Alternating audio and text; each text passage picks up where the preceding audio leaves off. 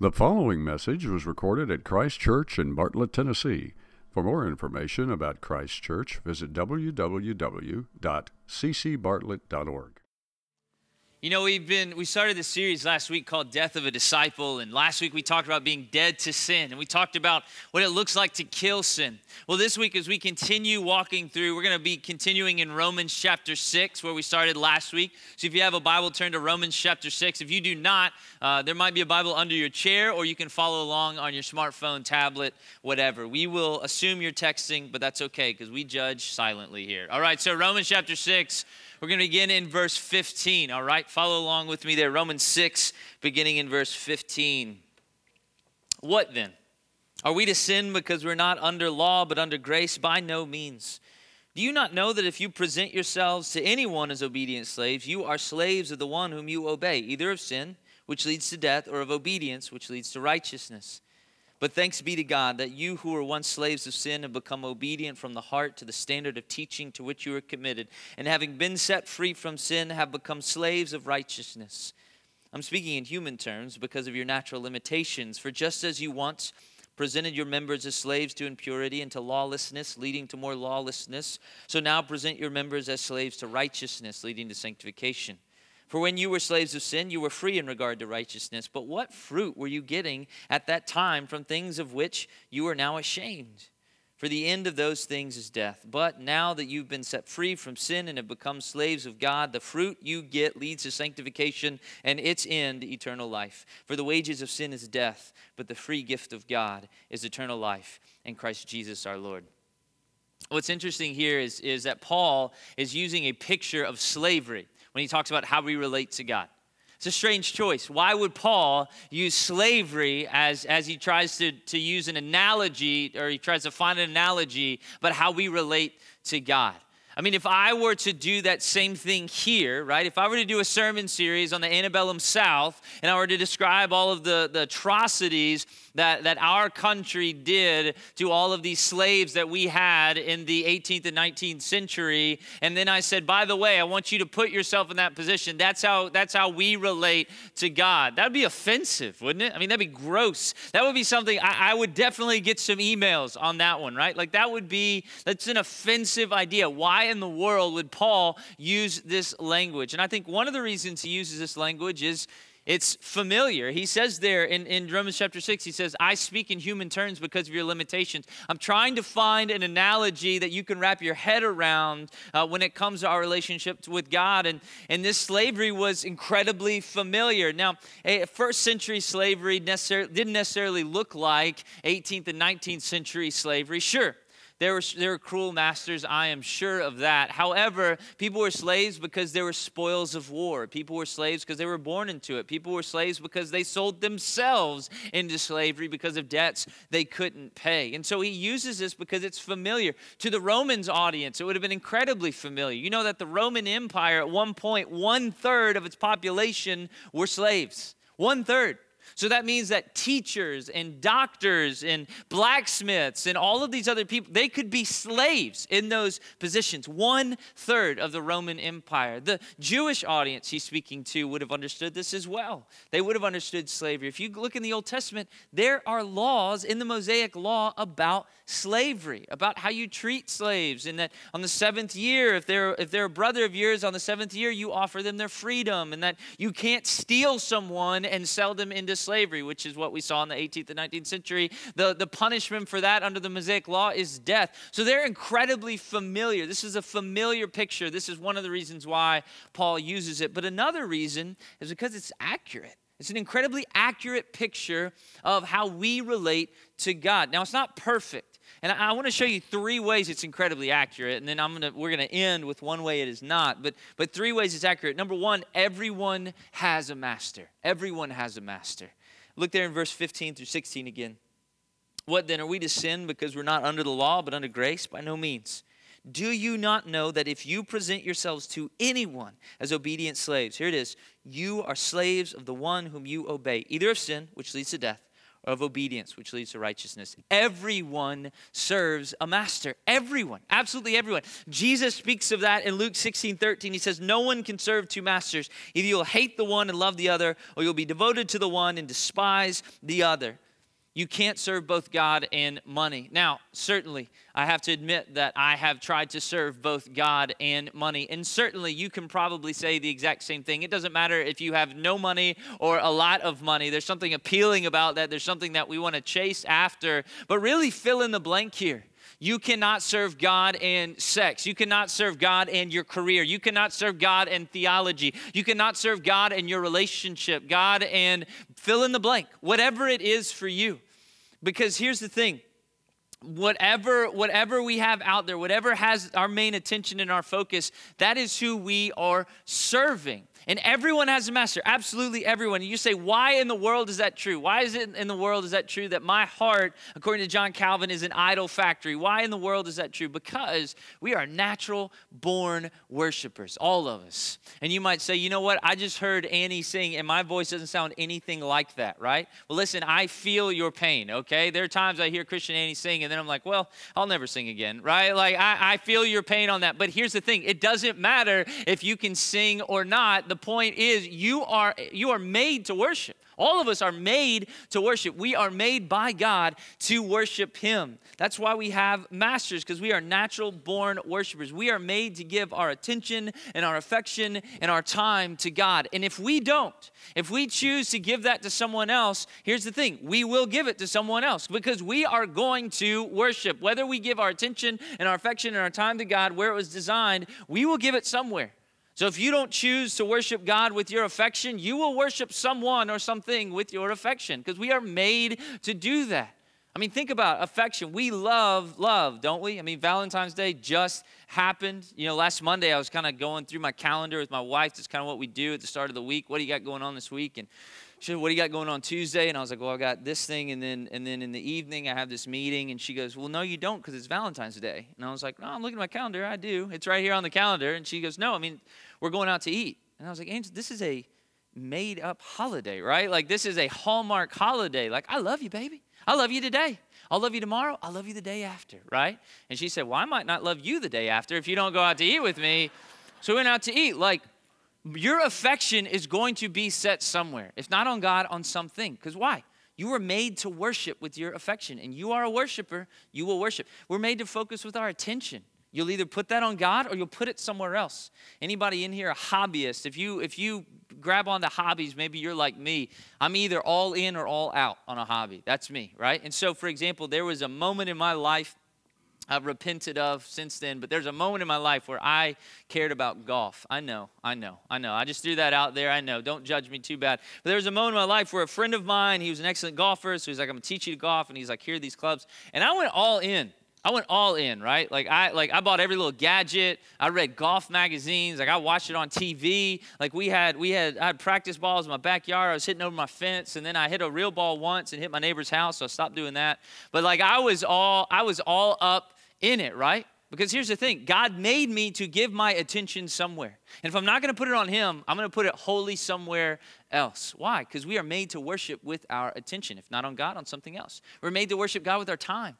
And if we don't focus on Him mainly throughout the day, if we don't focus on Him mainly with our plans, with our future, and with our families, then we will focus on something. Whether that's our own plans, our own dreams, our spouse's plans, our children's plans, we will focus on something. Because why? We are made to worship. And whatever you worship masters you. Whatever you worship will master you. And so that's the reality. Everything around us and everyone around us are potential masters to us. Because everyone has a master, because everyone worships, and everything that you worship becomes your master. Now that can be an incredibly liberating thought, an incredibly terrifying thought. Why? Because of the second reason why this analogy is incredibly accurate. It's this: your master has power over you. Your master has power over you. Look there in verse 16. Do you not know that if you present yourselves to anyone as obedient slaves, you are slaves of the one whom you obey? A master determines everything for the slave. A master determines everything for the slave. The master determines your entire future. It determines your present. It determines absolutely everything about you, which is terrifying if your master is sin. If your master is not God, that is terrifying. We know this master. Everybody in here knows this master. Intimately, we know this master. This is a cruel master. This is a master that doesn't care for us. This is a master that leads us to painful and destructive places. But your master has that complete power over you. It's terrifying. But what an incredibly wonderful thought when we recognize that our master is the Lord Jesus. And this understanding of Jesus as master has completely changed my life. I call it this mentality, I call it the Master Jesus mentality. And ever since I've started having this Master Jesus mentality, it has changed my life. Since I've acknowledged that he is 100% powerful, I am 100% powerless. It has completely changed my life. I don't argue with his commands. I don't try to debate his revelations. He is the master, and that is enough. That is the start of me and the end of me. He is the master, and that has changed my life. It has been so freeing to just simply say, you are the master. You have complete control over my everything. To say with 1 Corinthians 10:31, whether I eat or I drink or whatever I do it for the glory of God. I do it for my master because he is in control. His commands have complete power over me. His commands, I don't have to worry about my feelings or my comfort or my concerns or my questions. His commands will always overrule me because he's the master. And so when he says to me, you need to be generous, I don't have to worry about my concerns because all I have to say is, well, my master told me to. When his revelations are uncomfortable to me, I don't have to worry about my questions or any of my concerns because why? Well, the master told me to. And so it's the most freeing experience just to say, you know what? You are Master Jesus and I will do as you say. And so that is the mentality we need to have, that Master Jesus mentality. He is your master and he has complete power over you. And you might think that just seems so depressing, and that just seems like religion just putting things on you. No. Don't get it twisted here. You have a master, and that master has complete power over you. I'm saying that the only master that leads us to freedom, the only master that sets us free is the Master Jesus. That's the only one. So you have a master. You are under the control of something, under the power of something. What I'm telling you is you can choose to make that master Jesus, and he is a good master. And there's nothing more freeing than to just look at him, to look at his commands, to look at his revelations, and to say, I trust you. You are the master. To not have to think through everything, to not have to just argue through everything, just to submit myself to him and say, the master says so. The master says so, which is good news. Because if your master is Jesus, this third truth is good news for you. Your joy depends on your master. Look at verse 20.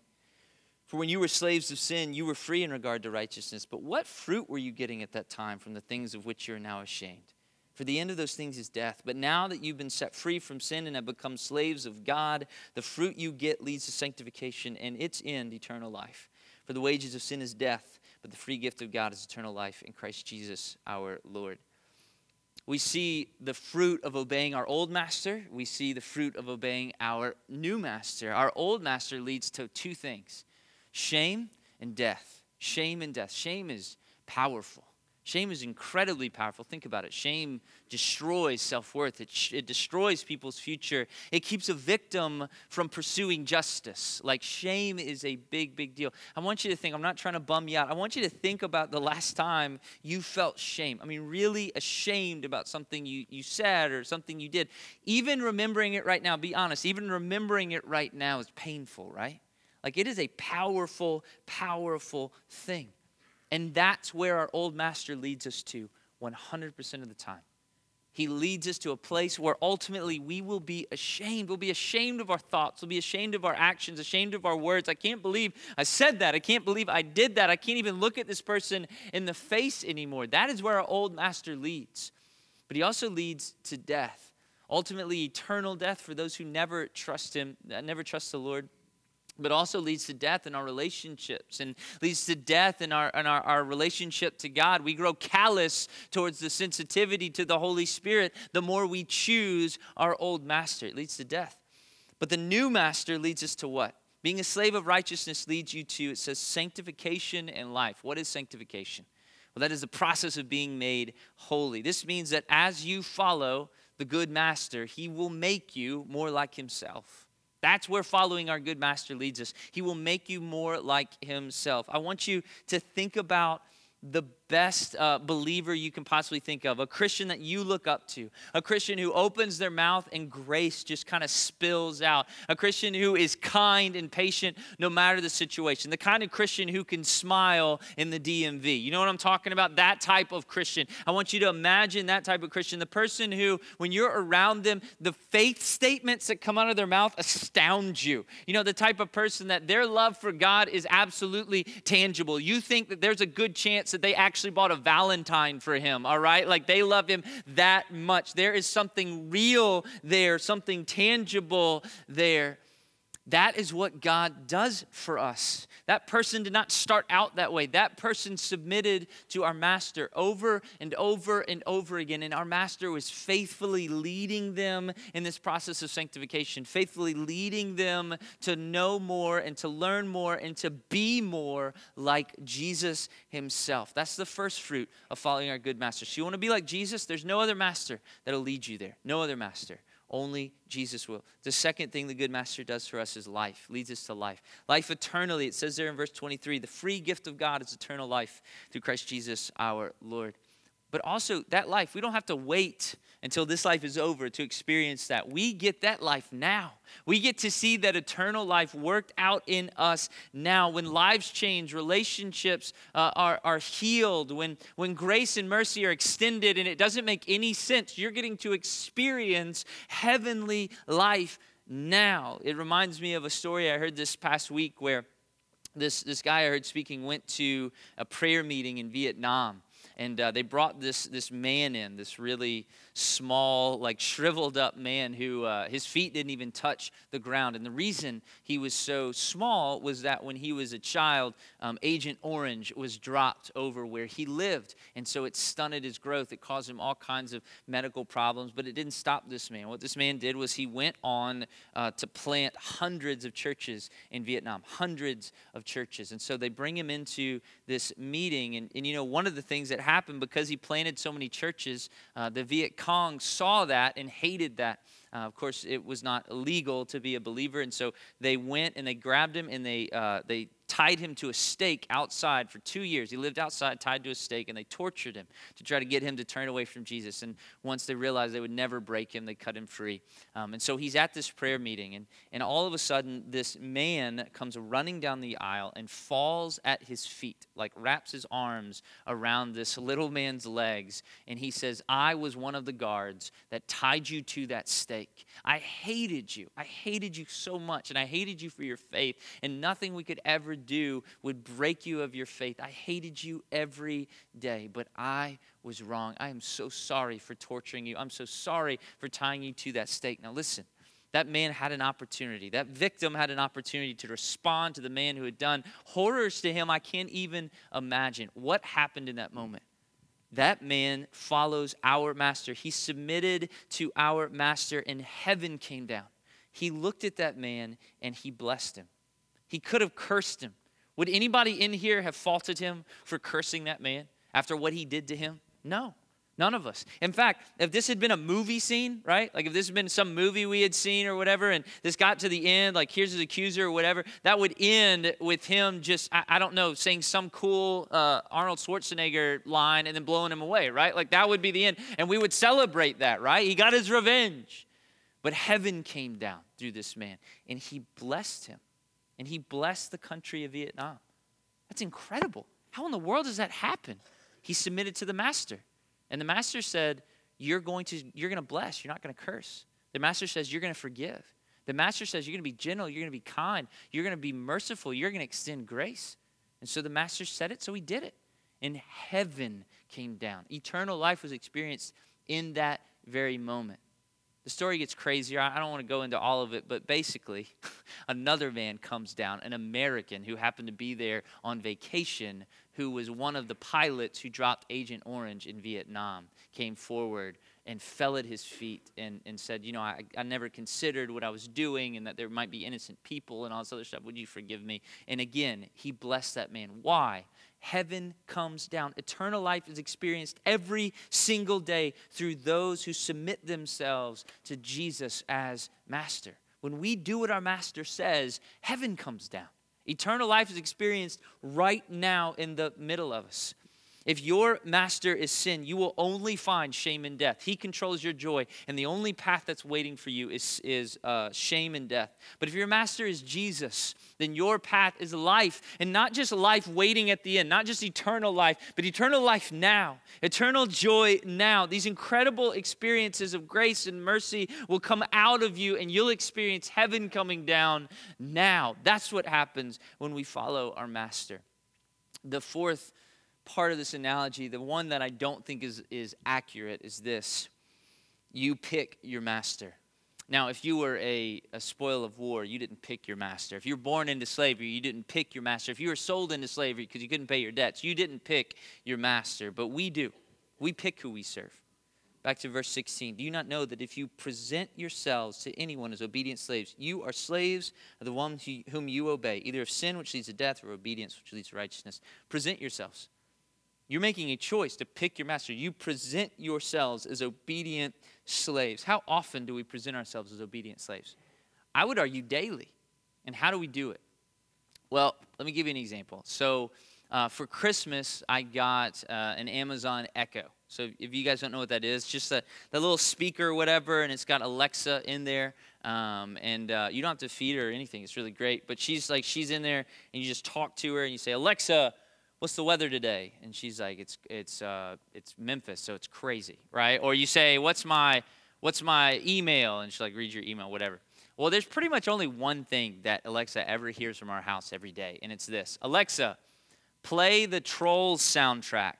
Like, that is our move, right? Now listen, before you scoff and you're like, Trolls soundtrack, listen to it, all right? You got Justin Timberlake on it, right? And it's just bumping. Every time we hit the Trolls soundtrack, it is dance party in our house. Absolute instant dance party. Doesn't matter when we do it. Sometimes before dinner, hey, Alexa, hit that Trolls soundtrack. And then boom, it comes on, right? Now, I don't even want to begin to sing one of the songs because it will then just start this horrible thing in my brain where it will not turn off for another 24 hours. But when that music hits, like, our house goes nuts. Like, they start dancing, they start going crazy. They love that. They love that music. And so one of the things we did was a couple of weeks ago, we were about to bring our kids to Mother's Day out up here. And so before we left the house, we asked Alexa, hey, play the Trolls soundtrack. Dance party breaks out, per usual. Well, here's the thing. Like, as the day progresses, like, it just kind of set the theme for the day. Those songs were stuck in my head the entire day. I'm singing them the whole day. But also, my kids, they just kind of, like, they just left the house. They bounced out of the house. They bounced into the van. They're still singing the song, right? Like, it just kind of set the theme for the day. And I'm suggesting that every morning we pick a theme for our day. We do. We pick a theme for our day. Now, you might say, no. I'm incredibly busy. I barely make it out of my house with, like, my shoes on my feet, okay? So I'm not stopping to think about picking a theme for my day. I would disagree. You could pick a theme of being rushed. That could be the theme you're picking. You could pick a theme of being aggravated. You could pick a theme of being worried or being anxious. You absolutely could pick a theme. But what I'm saying is that everyone, every morning, sets the theme for their day. And what I'm suggesting is that you stop. You stop your day. Just like we did with Alexa and the Troll soundtrack, you stop your day and you spend time focusing on the Lord. And you say to the Lord, I am yours today. I am yours today. You stop, spend time in prayer with him. You stop, you think about your day. You think about what you have to accomplish today. And think about it in light of the Lord being with you that day and what he wants to accomplish that day. And you set the theme of your day and let that theme be, I pick you this morning. I'm serving you this morning. Set the theme of your day. The second way we pick him as master, it says that we are, in the scripture it says, obeying the teachings, right? So calling him master doesn't make him master. In Luke chapter 17, there are 10 lepers as Jesus is just passing through. There are 10 lepers. They're standing off from a distance, this horrible skin disease, things falling off their body, right? They're standing at a distance and they call out to Jesus and they say this, Jesus, Master, have mercy on us. And so Jesus turns to him and he says, well, go show yourself to the priest. So they go, okay. So they start walking to the priest thinking, well, that was a good waste of time. And on their way, their skin begins to clear up. They begin to be cleansed. They begin to be healed. And so they're all looking around. They can't believe it. Well, one of the 10 runs back to Jesus, falls at his feet, and begins to worship and praise God. The other 9 continued on their way. 10 lepers. 10 of them called him master. 1 of them made him master. 10 called him master. 1 of them made him master. A master is not truly served just by our words alone, just by waking up and saying, God, you are my master. If he's really our master, then we will choose, like this leper, to fall at his feet in obedience. We will fall at his feet in obedience. So how do we obey? Well, you know, in John chapter 13, Jesus does something shocking. I know you've heard it before, and I know it's not that shocking to us now in our culture, in our society, because we don't really experience it much, but Jesus began to wash his disciples' feet, humbles himself to that point of literally washing their disgusting, dirty feet, cleaning them with the clothes that he's wearing, the towel that's wrapped around him. And he says, you've called me master and Lord, and rightfully so. And he said, now look, I'm washing your feet, so you do the same thing that I'm doing, right? A servant's not above his master. You do exactly what I am doing. So daily, if we choose to serve our master Jesus, then we will do as he does. And Jesus is a foot washer. Jesus is a foot washer. So if daily we say, he is my master, Jesus, I am choosing you. Today I belong to you. Then every day we are waking up and we're saying, sign me up for foot washing. That's me. I'm on team foot washing right now. And I want us to look at, I don't think that means that we're going to actually touch feet, unless you're a podiatrist. You should probably touch feet. But I don't know if anyone else will, right? Or should. That might be really strange. Like, I'm just trying to love you. Let me touch your feet. I don't know. That might be weird. But what I am saying is that we should have the same attitude of Jesus, the foot washer. And so there are 3 questions that come to my mind that I think if we ask ourselves and how we act and how we interact with people, I think will help us have the attitude of our master Jesus, of our master foot washer. And here are the 3 things I think we need to ask ourselves. 1, what's the most helpful choice? What's the most helpful choice? A foot washer is always concerned with what other people need. A foot washer is always concerned with what other people experience. I mean, think about Jesus. Jesus was concerned with his disciples' needs. Their feet are dirty. This needs to be taken care of.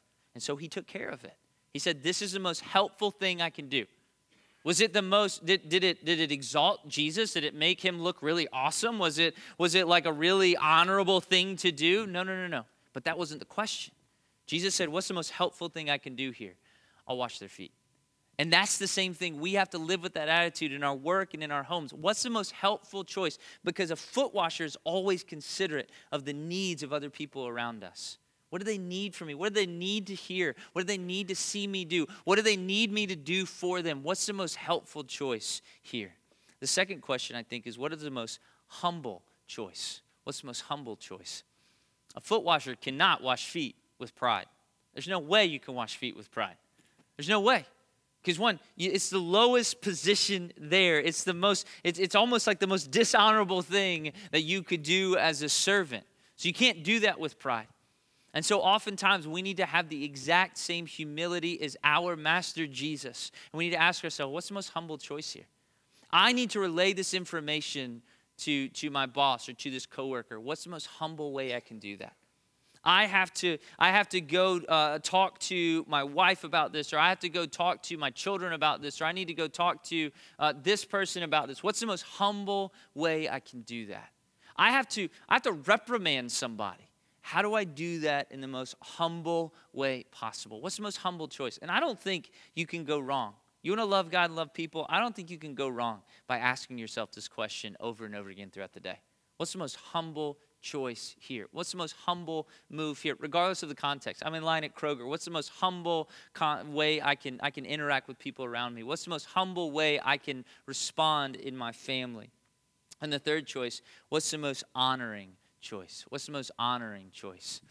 Jesus honored them by doing this. They needed their feet washed. It was an honorable thing to do. And a foot washer is always concerned with the honor of other people, always. We don't want to make a choice. We don't want to do something that would dishonor another person. So we're always thinking that. What's the most honoring choice here? Going back to some of the examples, like what's the most honoring choice here? I have to deal with a coworker. What's the most honoring way I can deal with them? I'm being treated unfairly.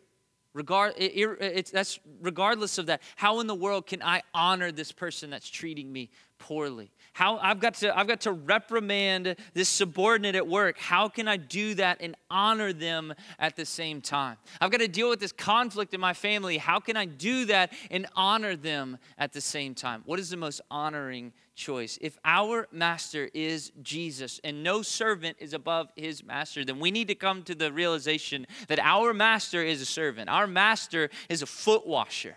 And if we want to submit ourselves and not just in lip service say he's our master, but follow our real master, then we will be foot washers and we will ask ourselves, what's the most helpful choice I can make? What's the most humble choice I can make? What's the most honoring choice I can make? Because if our Father, if our master is a foot washer, then so are we. We are now dead to sin, and now we are alive to righteousness. We are now slaves to righteousness. We are now slaves to Jesus. And that is wonderful news. It's wonderful news. Because we will have a master, and there is no better master than Jesus, the Master Jesus. And our master will determine our joy, and there is no joy outside of our master, Jesus.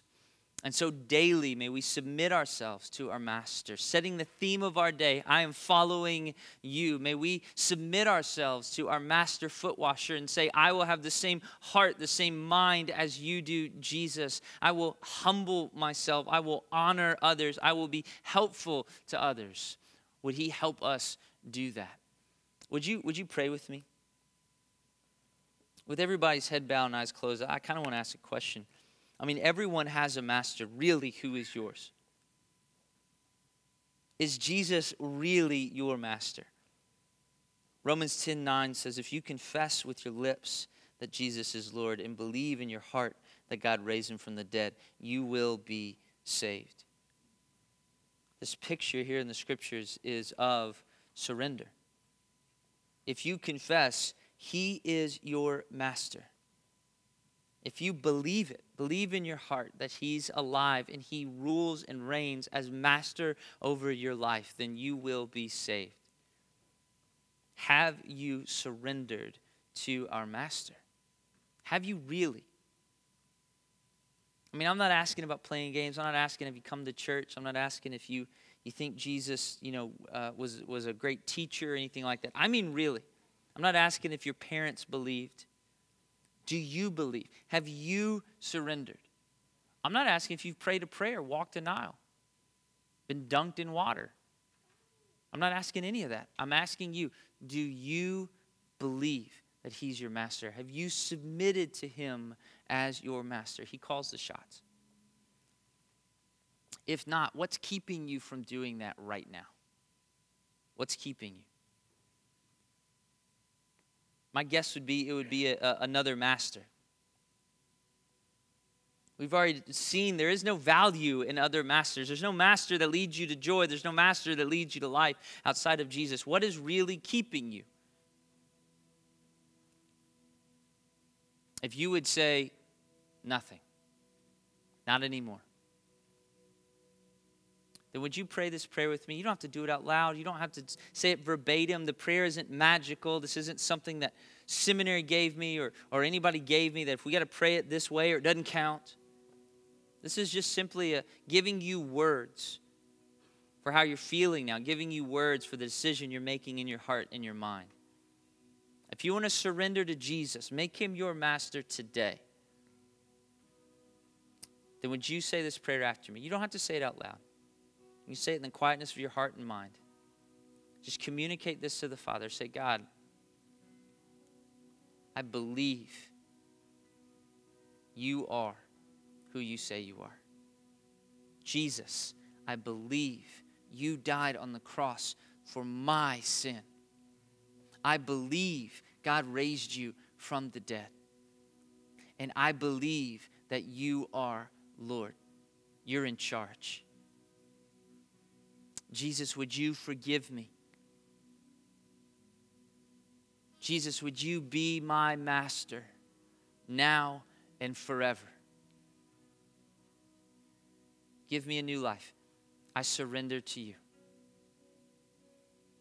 Be my master. In Jesus' name, Amen.